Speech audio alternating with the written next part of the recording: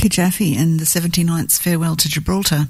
Now, you may recall that this time last year we were talking to Kijaffe live from the Yass Irish and Celtic Music Festival. They're not there this year, but someone who is there this year is Emmy Bree, and hopefully I have her on the line. Good morning, Emmy. Hi, Pamela. Good morning, Emmy. It's lovely to be speaking with you. Now, I understand you've not had a lot of sleep.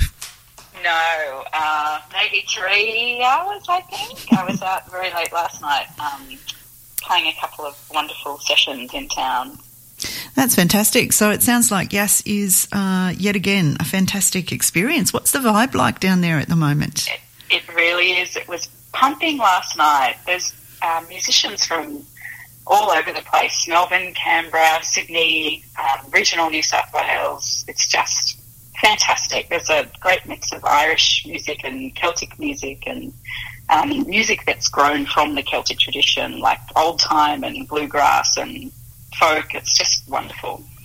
How wonderful. And there's a lot of venues around town, aren't they? It's kind of a festival that takes place in the town.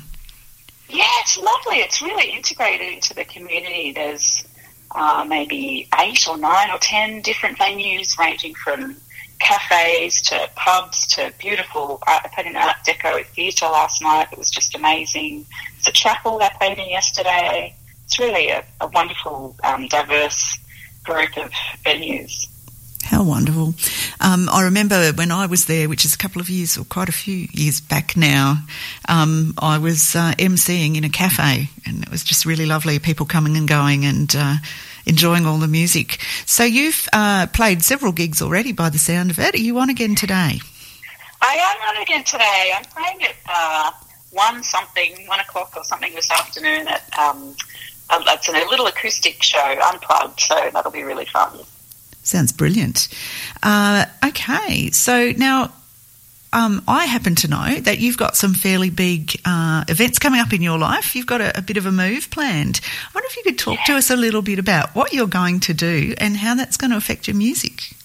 Yeah, sure. So I've been living in Sydney for over 15 years, but I'm just about to move to Alice Springs in the Northern Territory, in Bardway, and I'm going for work, but also to have more time for music. I'm finding that living in the city and the grind of working, full-time as a lawyer and the commute and all of that doesn't really give me as much time as I'd like for writing and, doing all the other things like booking gigs and promo and everything. So I'm moving to Alice Springs to work at Central Land Council and learn a whole bunch of amazing things, but also connect with the music community out there. I know there's some really wonderful musicians out there. I've already been introduced to a couple over Facebook, which is wonderful. And I'm really looking forward to having more time and kind of more space to play with other people and write and, have friends come and visit for writers' retreats and all sorts of wonderful things.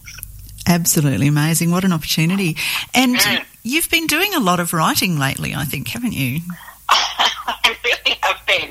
I've had quite a creative spurt this year. I think it's I picked up the mandolin over Christmas. I went to Woodford Folk Festival and saw a mandolin player, Jacob Jolliffe. He's not in the Irish or Celtic tradition, although I know he is learning a lot more Irish tunes at the moment, but he's an amazing mandolin player, and that inspired me to pick up the instrument myself, and that's kind of unlocked something in my musical brain where I've just had songs pouring out of me. I've written, I think it's 22 songs and counting this year already, so amazing. It's been quite a creative time. Yeah, that's absolutely brilliant. And you're playing a few gigs before you move to the middle of Australia, aren't you? I am. So I've got today's gig in Yass, and then I'm playing in Newcastle on next Friday, the 22nd of September. I'm playing at this lovely venue called The Press with an amazing singer-songwriter, Anusha Victoire. She's absolutely amazing. So I'm really looking forward to playing with her. And then the following Wednesday, which I think is the 27th of September, I'm playing a show at the Great Club at their little venue Yass in Marrickville, supporting a wonderful songwriter, Jana Allen, who has been working on an album. She's been to Nashville to record it. She's worked with Rachel Bateman and a bunch of other amazing musicians to put this record together. She's doing a bit of a tour to kind of, raise the awareness of this beautiful record that she's about to bring out. So, yeah, I've got a couple of really fun shows before I move. That sounds wonderful. And no gigs lined up yet in Alice? Not yet. But there's a string band in town that I'm really excited to join. So I think, as soon as I get there, I'll look up when their next rehearsal is and show up and introduce myself. Brilliant. What an amazing opportunity to meet new people and make new music. Absolutely. Music's so great for that. Like even, last night at the sessions, I knew people that I'd only known through music, and I met new people that I now know through music. It's just a really beautiful way to connect with people and make new friends. Absolutely. And can you talk to us a little bit about how important the Celtic connection is for your music?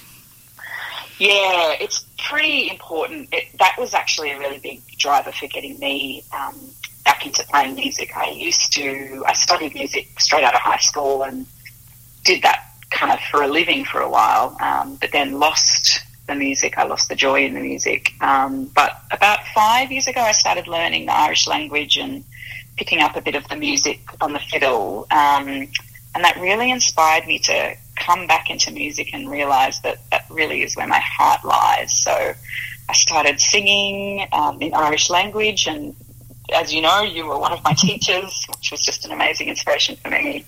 And then that kind of led to finding new Irish folk music, and that's led to inspiring me to kind of find my own voice in songwriting. And there's a few newer artists who I'm really super inspired by in Dublin.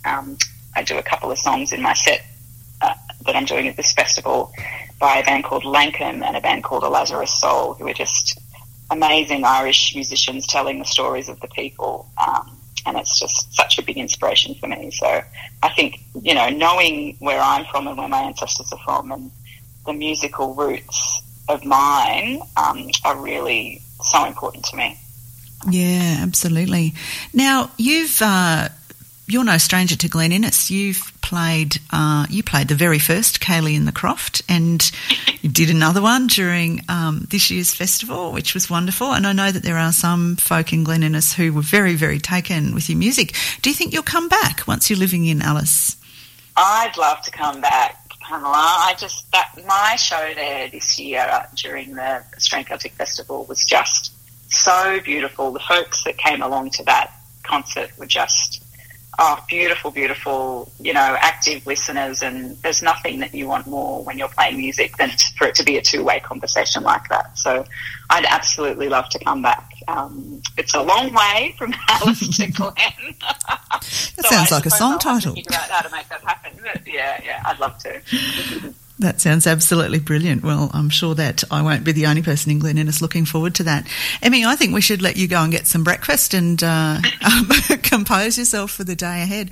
I hope you have a fantastic time, and if anyone is in the vicinity of Yass, do get down and listen to some of the wonderful music that's on there this weekend at the Irish and Celtic Music Festival.